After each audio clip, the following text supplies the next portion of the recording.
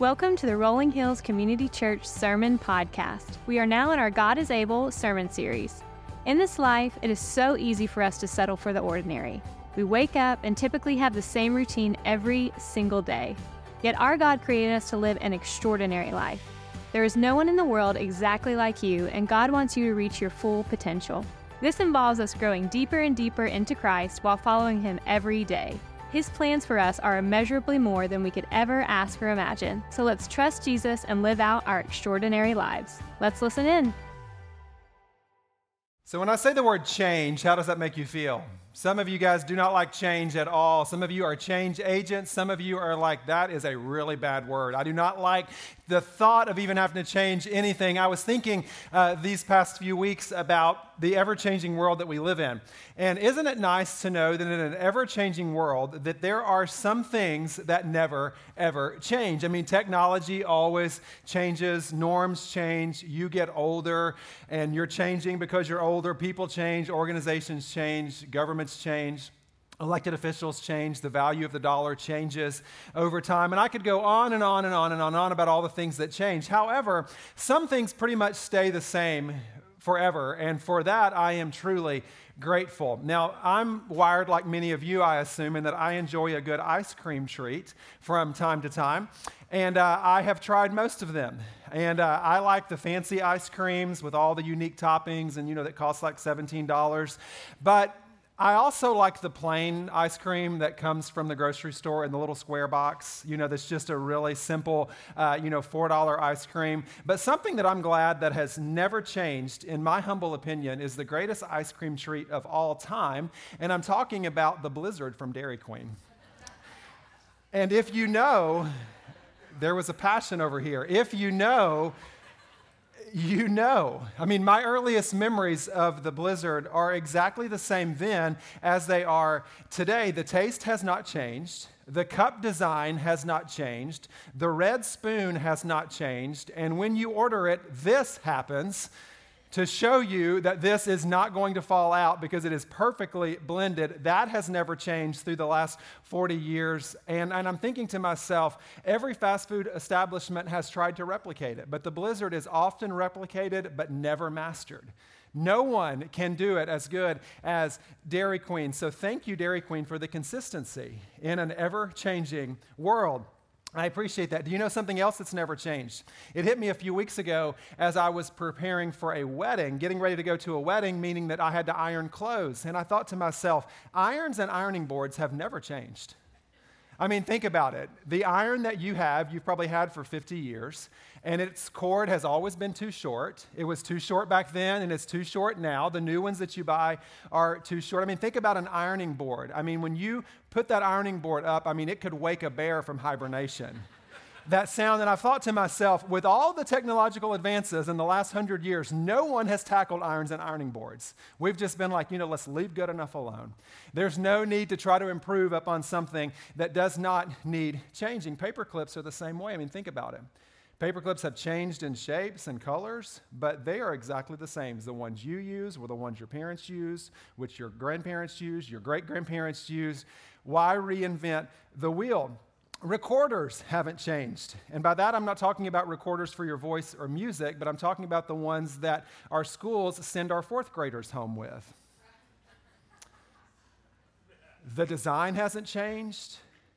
The sound hasn't changed over all of that time. And I'm thinking to myself, this is great. Let's just send these home because this is everything that an already loud house needs is just one more version of hot cross buns.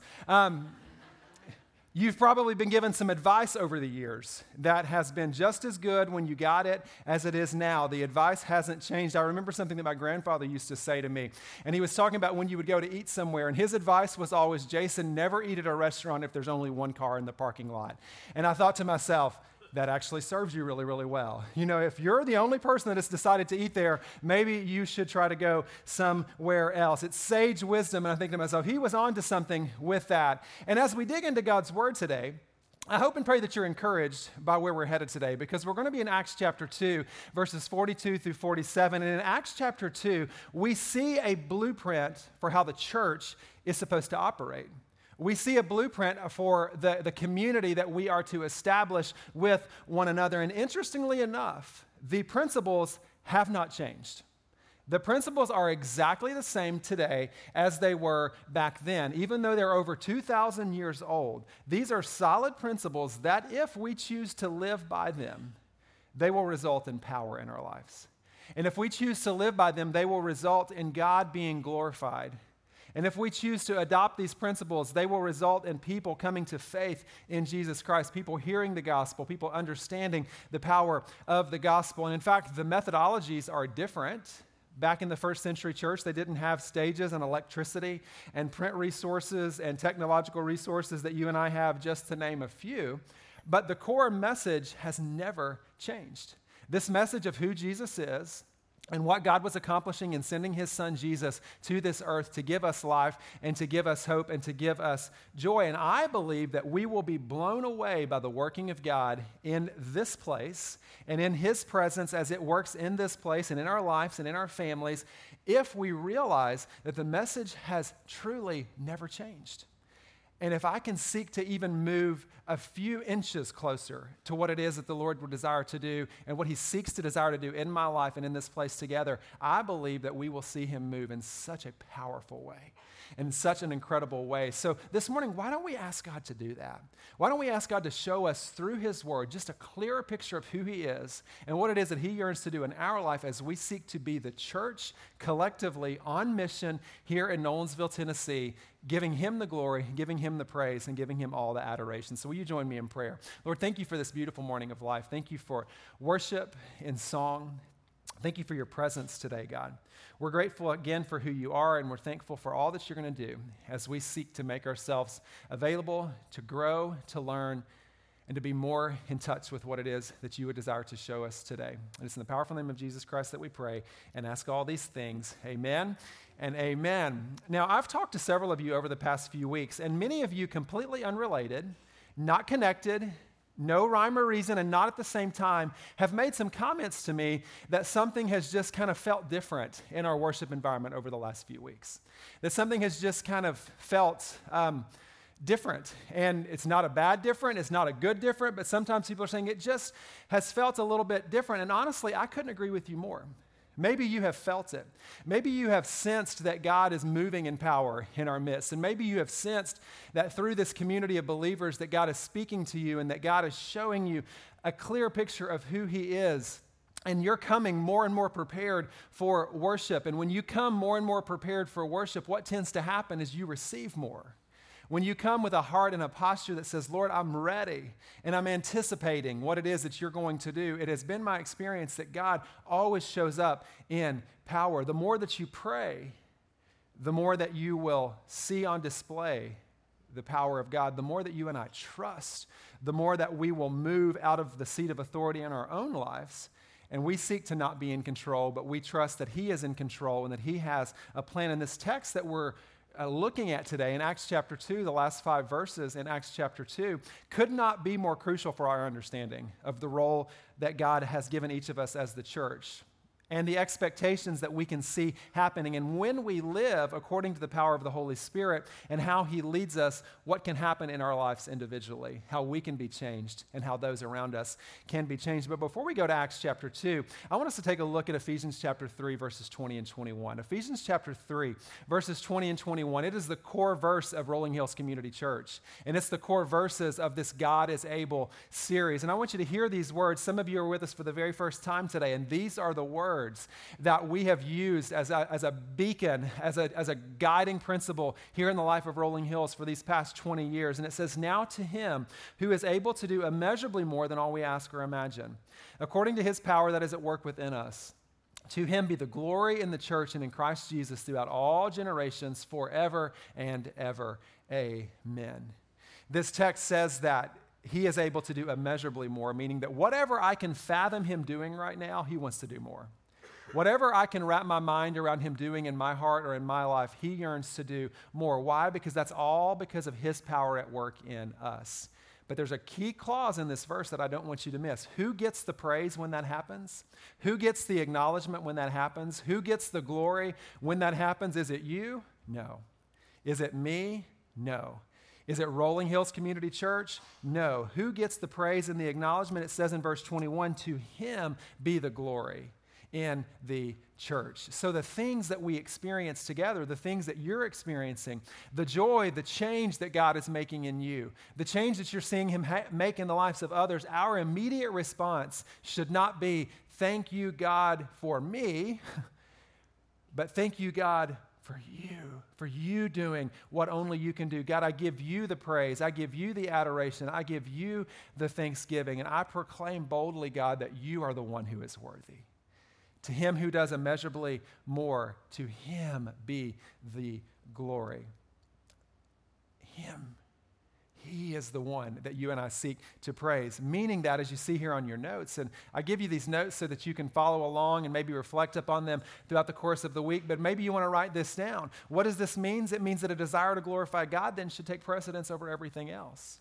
It means that a desire to glorify God should take precedence over everything else in my life. Did you know that the main desire of your day should not be going through your day to see what you can get out of the day? My main desire in my day should not be, what can I do to make today about me? Or how can I have all of my needs met today? But rather, our question and our desire rather should be, how can I praise God through my life today? And how can I bring glory to him? And how can I thank him for all that he has done and all that he is going to do? Because to bring him glory is to live by the power of the Holy Spirit. And to say, in all of my dealings, in all of my wins today, and in all of my losses today, I'm going to praise God. Which, by the way, is what it means to bring him glory. What does it mean to bring him glory? It means that I adore him, that I praise him, that I bring him honor, and that I seek to grow in him continually. So knowing that this is the chief desire of our heart, that this is what God yearns for us, is to bring honor and glory to him. Knowing this, it's quite possible that some of us need to take a look inside and say, you know what, maybe there's some rewriting that needs to happen in my life. Maybe there's a posture that needs to change, or maybe there's an attitude that needs to change. Maybe there's a behavior that needs to change, or when I come together as the church, maybe I do need to come with more anticipation and more expectation as to what God is going to do. Because if this gathering is all about bringing him glory, and if this gathering is about seeking to be in a place where people are drawn to God through the power of the Holy Spirit, then it means that this gathering of believers, this ecclesia, not this building, this is a building. This is not the church. This is a building. You're the church meeting in this building. So this gathering of believers needs to be about bringing him praise and bringing him honor. So before looking at this blueprint that we're given in the last 5 verses of Acts chapter 2, let's kind of catch up as to what has happened. What's happened that has led to this point? Well, Jesus has died, and he was crucified, but he was resurrected to show us that he held power over everything, including the sin in our life, and he ascended back to heaven. And then 40 days later, or 10 days after he ascends back to heaven, he sends the Holy Spirit. And Peter preaches this sermon, and we unpacked this last week. Peter preaches this incredible sermon, and 3,000 people come to faith in Jesus Christ. That's a big catalyst. I mean, I can tell you, as a speaker, that's probably about as good as it's ever going to get. You deliver a message, and 3,000 people profess faith in Christ. That has never happened with my messages. It's a big catalyst. It's a big event.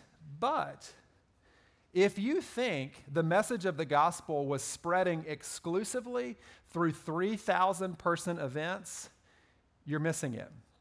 Because in Acts chapter 2 at the end, we realize that this was a big catalytic event, but we don't have any other record that something that significant happened again.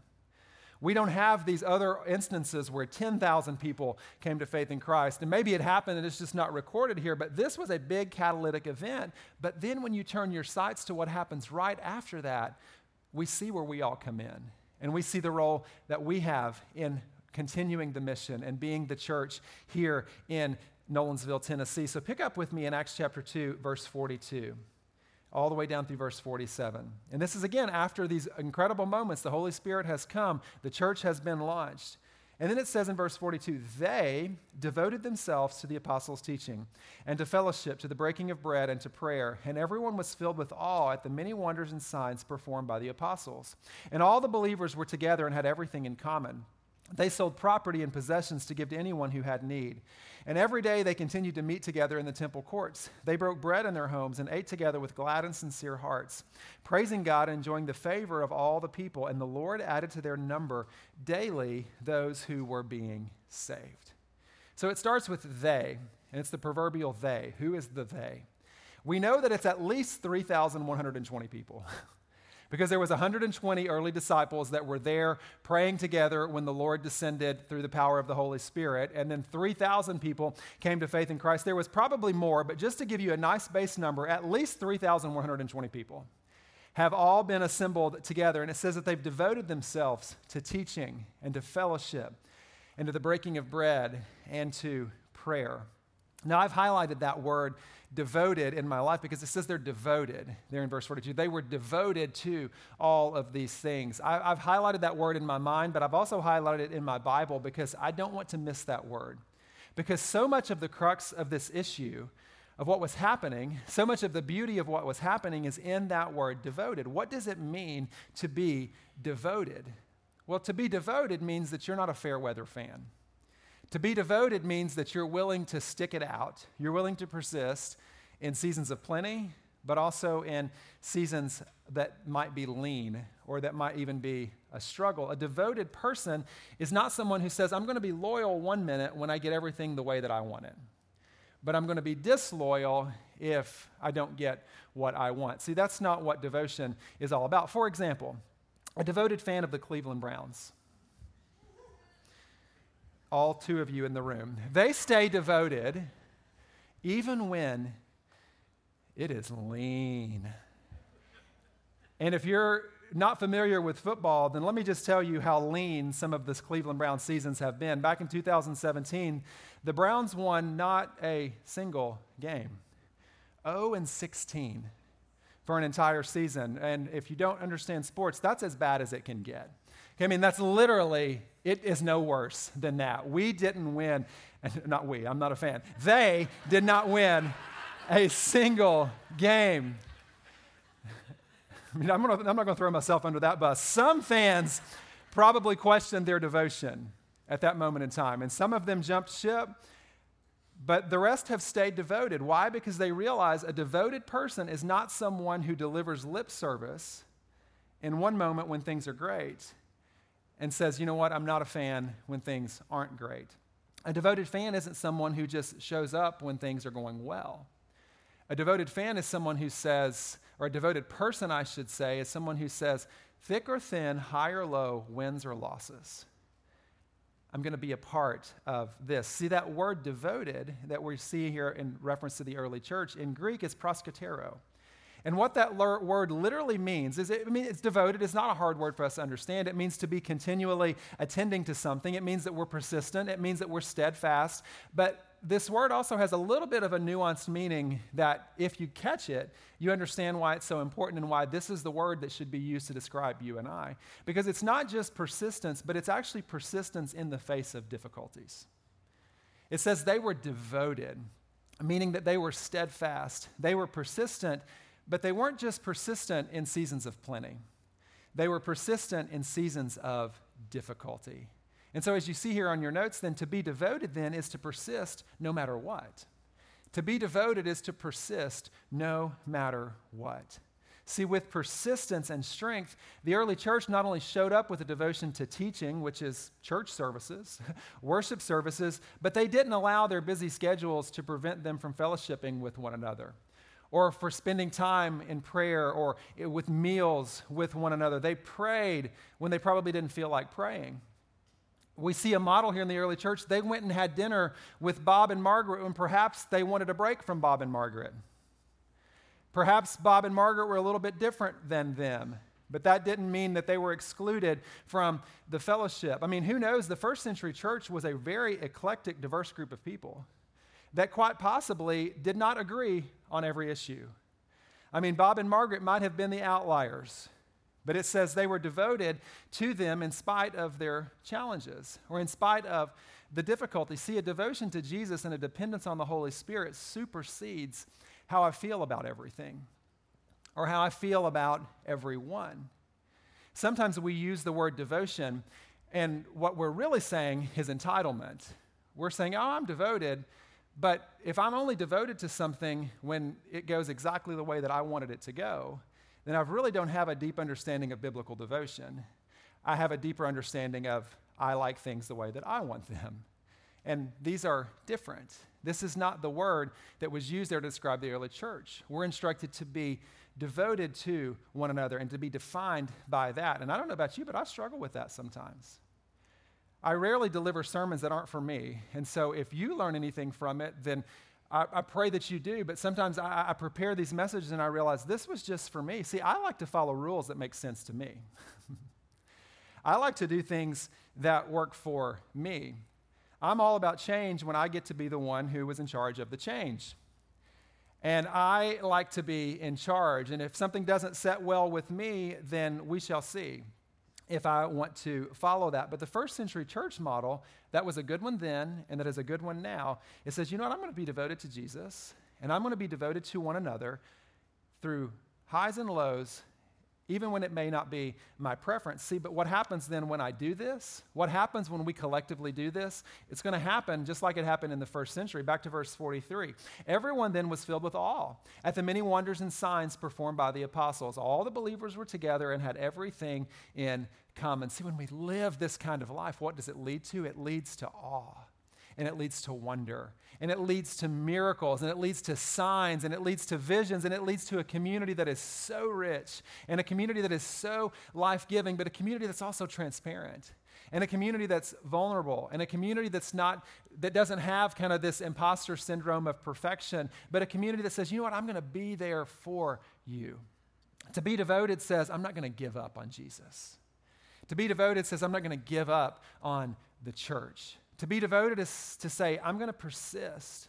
I'm going to get involved in the lives of people, and I'm going to trust that God is going to use me. See, the absolute worst thing that you and I can do is to forego what you're doing right now and to move into a life of isolation. Because it was never intended to be a one-man show.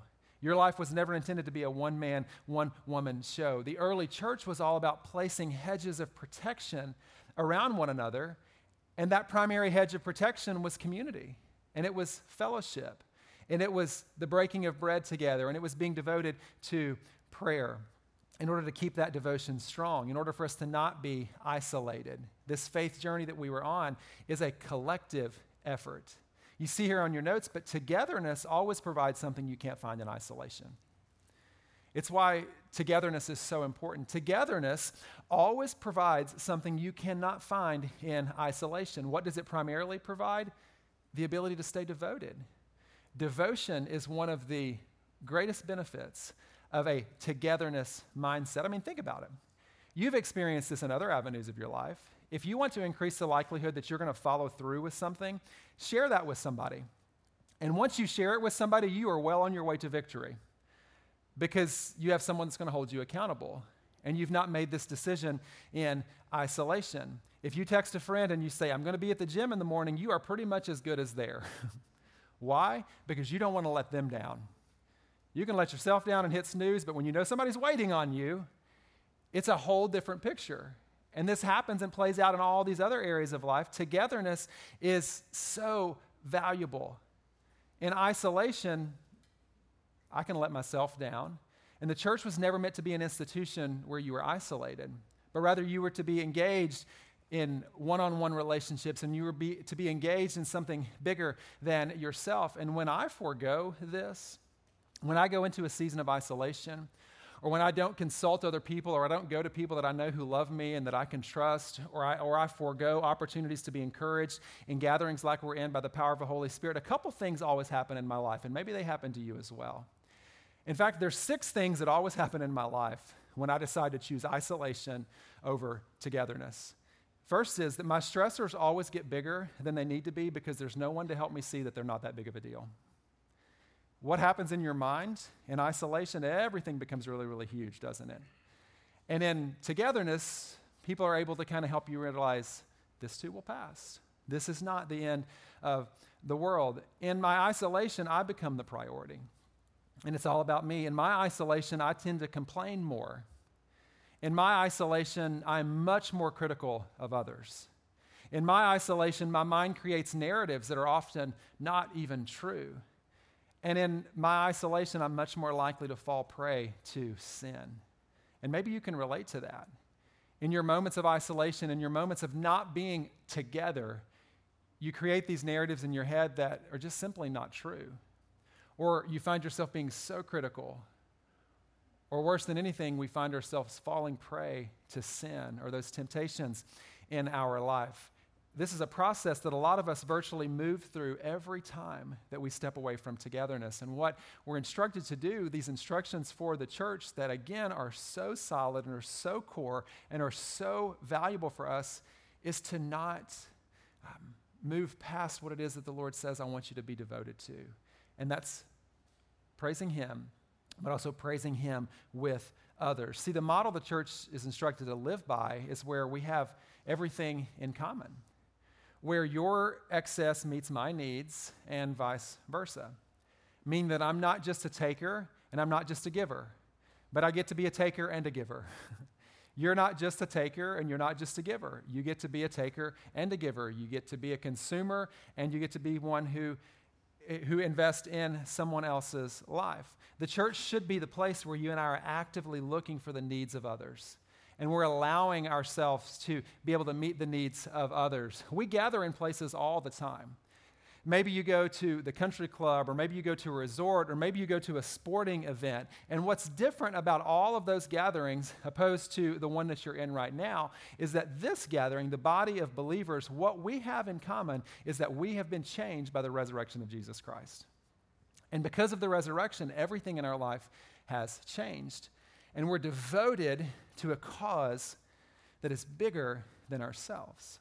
And we're seeking to create an environment where people who do not have what we have, who do not have the joy that we have if you're a follower of Jesus Christ, where they will be attracted to that through the power of the Holy Spirit, and they will meet Jesus and their forever will be changed. It's one of the primary missions of the church. About a month ago, I overheard a conversation that I haven't been able to shake.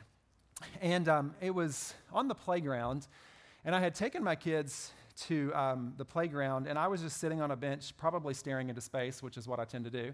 And these two ladies were talking, and I wasn't eavesdropping, so I need to keep that. I need to preface that, okay? I was not eavesdropping because they were very loud talkers, and y'all know these people. I mean, they were talking so loud that had they been in our parking lot, you could have heard them clearly at Dollar General. And so I wasn't eavesdropping, I was just sitting. And they started talking about church, and they don't go to Rolling Hills, and they were talking about the church that they were attending. And one of the ladies particularly said something that kind of stuck out to me. And she was talking about the church and how she liked going there, and she said, but my problem is I never get to sit with anybody that I know. And I was kind of thinking to myself, don't go preach a sermon, just sit and stare into space. They don't need you to walk into their lives right now. And what I was thinking, though, is if I had walked over to deliver a sermon, I would have said, maybe you want to text your friend and see if they can meet you there or walk in together, or better yet, maybe look to the right or left. Your best friend might be sitting by you right now, and you don't even know him. You might find great community in somebody that's around you right now that you've not even had a chance to interact with. And then I thought, just whatever, no big deal. And then she proceeded to say, I guess I just need to get there earlier so I don't have to sit with a bunch of random people. And I was kind of like, don't go deliver a sermon, Jason. Just stay. Stay right here. But in all honesty, I've thought about that comment, and my mind immediately went to criticism. I started criticizing her for saying this. I started criticizing her for that attitude. And since then, I have asked the Lord to forgive me for that attitude, because that was not a God-honoring attitude. That was not a God-honoring, glorifying attitude to criticize someone for their perspective and for their comments. And I've thought about these ladies, of which I do not know, and I've thought about what they're missing. And if I had it to do all over, and if I had an opportunity to have a follow-up conversation, I would say something along the lines of, I know what it's like to be in a room with people that seem, quote unquote, random. And maybe you're sitting here today and you're saying, I'm sitting in a room with people that feel somewhat random. But I want you to know that this is the church, the local body of believers at Rolling Hills Community Church. We are connected by Jesus Christ. We are here for one another. We are on a mission together, and we seek to pray together and serve together and to engage with one another. And if this has kind of become just a random assembly of people, my hope and my prayer is that today for you, that would change. That you would say, you know what, this isn't just a group of random people. But this is a group of people that if someone in this room is hurting, even if I don't know them, if someone in this room is hurting, I should be hurting. If there is someone in this room that is celebrating, I should be celebrating. If there's someone in this room that's grieving, I should grieve with them. If there's someone in this room that's filled with joy, I should be filled with joy for them. And if there's someone in this room that's confused, or there's someone in this room that is challenged, or if there's somebody in this room that feels like life is falling apart and just hanging on by a thread, that should motivate me to say, I want to be involved in their lives. I'm not going to make you raise your hands, but I would assume some of you are hurting, some of you are challenged, some of you are joyful, some of you are celebrating, some of you are on highs right now, and some of you are on lows. And what we have together and what we are to be devoted to together is to say, you know what? If you're struggling, I struggle. And if you're filled with joy, I'm filled with joy with you. Because that's what a devoted follower of Jesus Christ does. That's what God set in motion some 2,000 years ago. And it has not stopped since then. See, a devoted follower of Jesus, as you see here in your notes, a devoted follower of Jesus doesn't just talk the talk. A devoted follower of Jesus doesn't just talk the talk, and this is easy for me. It's especially easy for me right now because I have a microphone attached to my face. It's easy to stand up here and just talk the talk and to say, you need to do this, and I need to do this, and we all need to do this. See, but devoted followers of Jesus, we don't just check boxes, and we don't just talk the talk. I mean, go back to what it says in verse 45. They sold property and possessions to give to anyone who had need. Every day they continued to meet together in the temple courts. What I love about the first century church is they actually gave their money away because they found something better than money. They found more joy in giving to others than what they could personally obtain, both in resources, but obviously in time, because it takes a lot of time to be involved in fellowship and breaking of bread and communion with one another. Did you know the average American, and these are stats that I didn't make up, did you know that the average American, we spend $1.26 for every dollar that we actually make?